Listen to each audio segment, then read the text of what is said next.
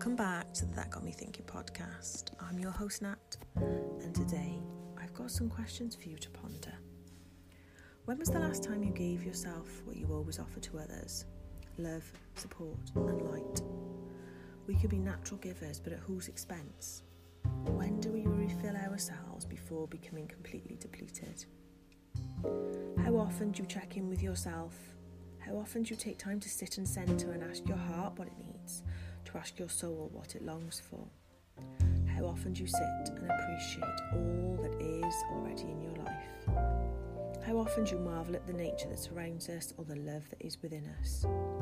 How often do you reflect on your life, the twists, turns and lessons that have brought us to where we are today? How often do you consider what's really important in your life, what you truly value? How often do you watch the world go by as you sit and watch and admire the intricacies that make us individual, whilst realising the simplicity in our natures that make us all the same? How often do you remember that we are all working through aspects of our beings, aspects of our lives, when all we have to do is surrender to the healing and understand that everything is working out for us? How often do we consider that we're only tiny particles in a planet that is part of a huge cosmos, that we are important and insignificant in equal measure? How often do we reflect that our time on this earth is not given, that our tomorrows are gifts that are given to us? How often do we give ourselves the love, care and passion that we extend to others? How often do we view our imperfections as the very thing that makes us individual, that sets us apart and shows us our areas of growth? How often do we answer and consider all these questions and hold ourselves in a place of love, appreciation for all we are? How often do we ponder how magical we are? Out of all the people on the planet, there's only one of us, that we are capable of things far greater than our imagination. But where will your imagination leave you? Which is the topic of today's conversation. I'm speaking with Hannah, Summer and Jalen from the Little Women podcast to discuss what really matters and how young women are becoming so much more aware of social change and how they can play their part. I hope you enjoy this conversation. Have a lovely, lovely week. Take care. Do it.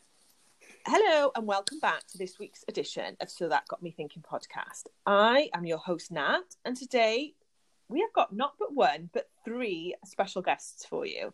So we have got the Little Women podcast that was founded and hosted by three best friends. We've got Hannah, Summer and Jalen on the line today.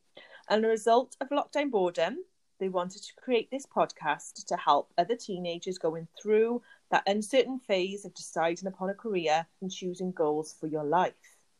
So they interview guests from a variety of walks of life and industries with the goals of helping listeners learn more about careers and what may be of interest. So I have been on their podcast and I was really excited to have them to come on here because I love getting different perspectives of what's going on.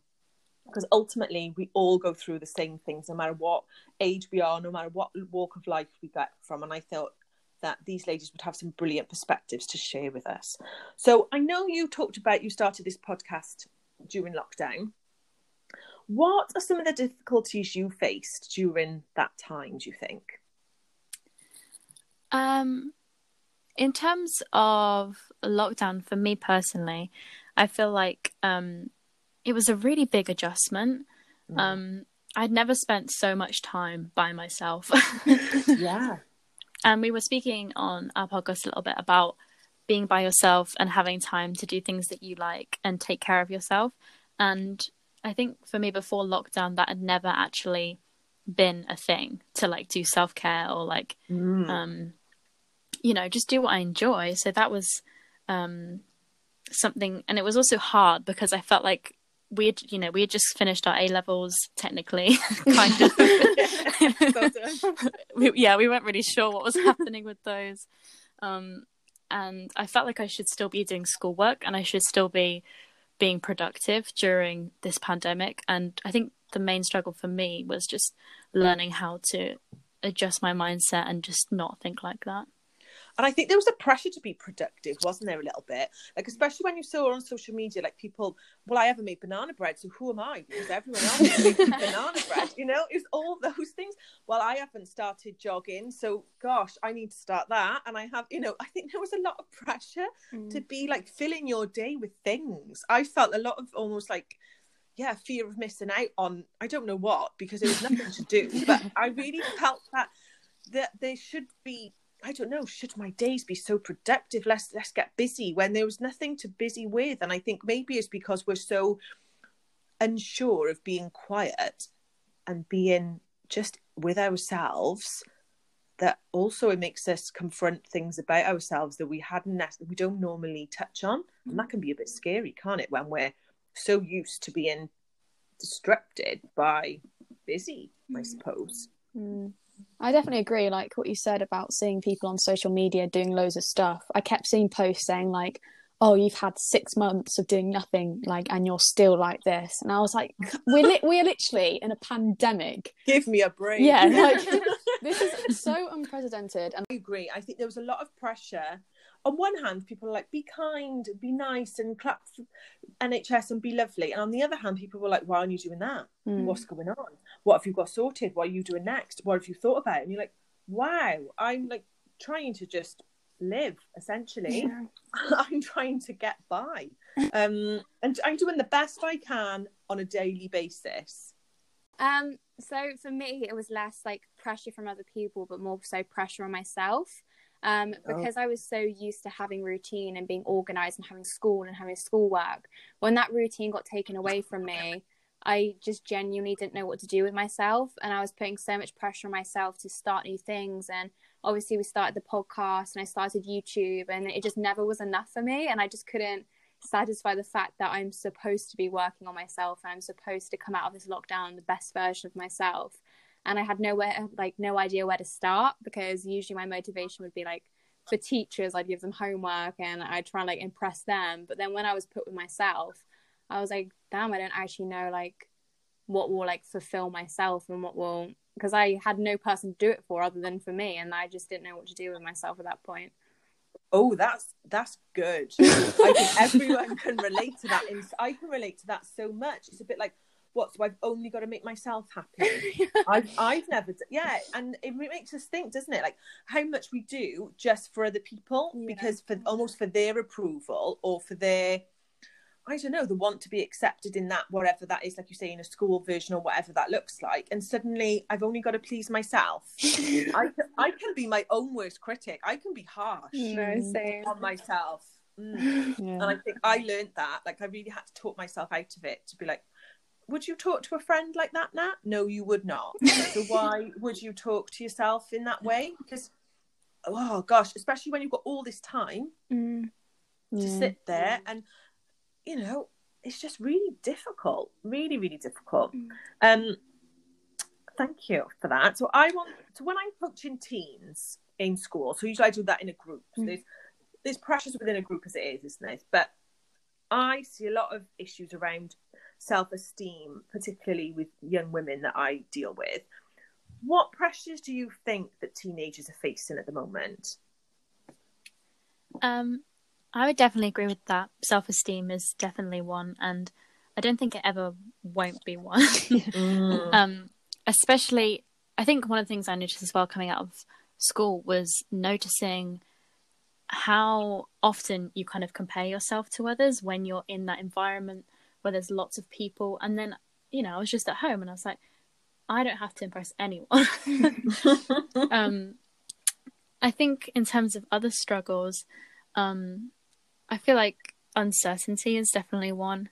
Like Jaylan was saying, I think teenagers constantly have this routine of being in school, having essays, having exams, everything like that, and you just get used to it. It's all you've ever known. And then with the pandemic hitting, that takes it away, especially for us who kind of just left school randomly. Yeah, we didn't have any closure. Yeah, that's exactly it. Like no closure. And then for the kids who are still in school, there's also so much uncertainty. You know, are you going back? Are you doing online school? How are exams working? And, you know, you don't know where you stand, essentially. So I think that was definitely one for me. I feel the same. And I think yeah. Also, like you said about the self-esteem issues, I had really bad self-esteem. Like, I had like body image issues. I still do at the moment, to be honest. But I did find that they got better during lockdown, because I wasn't having to go to school. Like, especially in sixth form, you're having to dress up, and like the pressure was off slightly. Yeah, exactly. And like you said, having more time with yourself, you didn't really have to try and impress anyone but yourself. So I feel like that's made it easier for me, but then it's also caused other issues like social anxiety sky high at the moment. And like, I don't know, like if I go out, like if I've been taking the dogs out on walks like a lot more, because obviously got nothing else to do. And I have been, if I see someone I know, I'm like, oh my god, there's someone I know. What do I say? And just like start panicking. I know. And I think loads of people can relate to that. Someone's like, what do I say? Like, a real person in real life, what does that look like? And what do I say to them now? It's, and I can remember seeing someone at the shop, like, am I allowed to speak with you? Is that okay? Like, it's so, the landscape has changed so much. We're trying to work out what our new cultural norms are almost, aren't we? Like, what is allowed now, and where do I place within that, I think, a little bit. Well, self-esteem for me, like, I feel like it kind of flipped. When I went to school, I like never thought about body image or anything, and I guess like wearing just the same uniform or just putting on like sixth form clothes and everyone wore them, I never really thought about it much on a day-to-day basis. But especially because of things like TikTok becoming so popular, I felt that I was on social media way more than I ever was before. And I'd be like flicking through TikTok, and there'd be like all these girls with the ideal bodies, and even though you see a lot more body positivity, it's a result of how much people were struggling during lockdown, just seeing all these girls with the ideal body image saying like, I'm going on my run today at 5 a.m. and then I'm doing this and I'm doing that, and then it made me actually feel worse just constantly looking at these images. And it's hard because there isn't much you can do, and usually you wouldn't think about stuff that frequently because you'd be out with friends or going to school, but you'd be busy. But just like seeing people showing off like their figures and things like that, it's just, I feel like it kind of flipped in that way, because day to day I'd be out and about and I just really wouldn't care. But now it's something where it's like forcing me to look at it, and that's something that I never had before. And what Summer was saying as well with like the social anxiety aspect as well, because I was such a confident person at school, and then to not have a need to socialize, like now I have no excuse to socialize in a way. I'd rather just not. I know. And it's, I guess for me as well, it's made me reevaluate who I want to socialise with.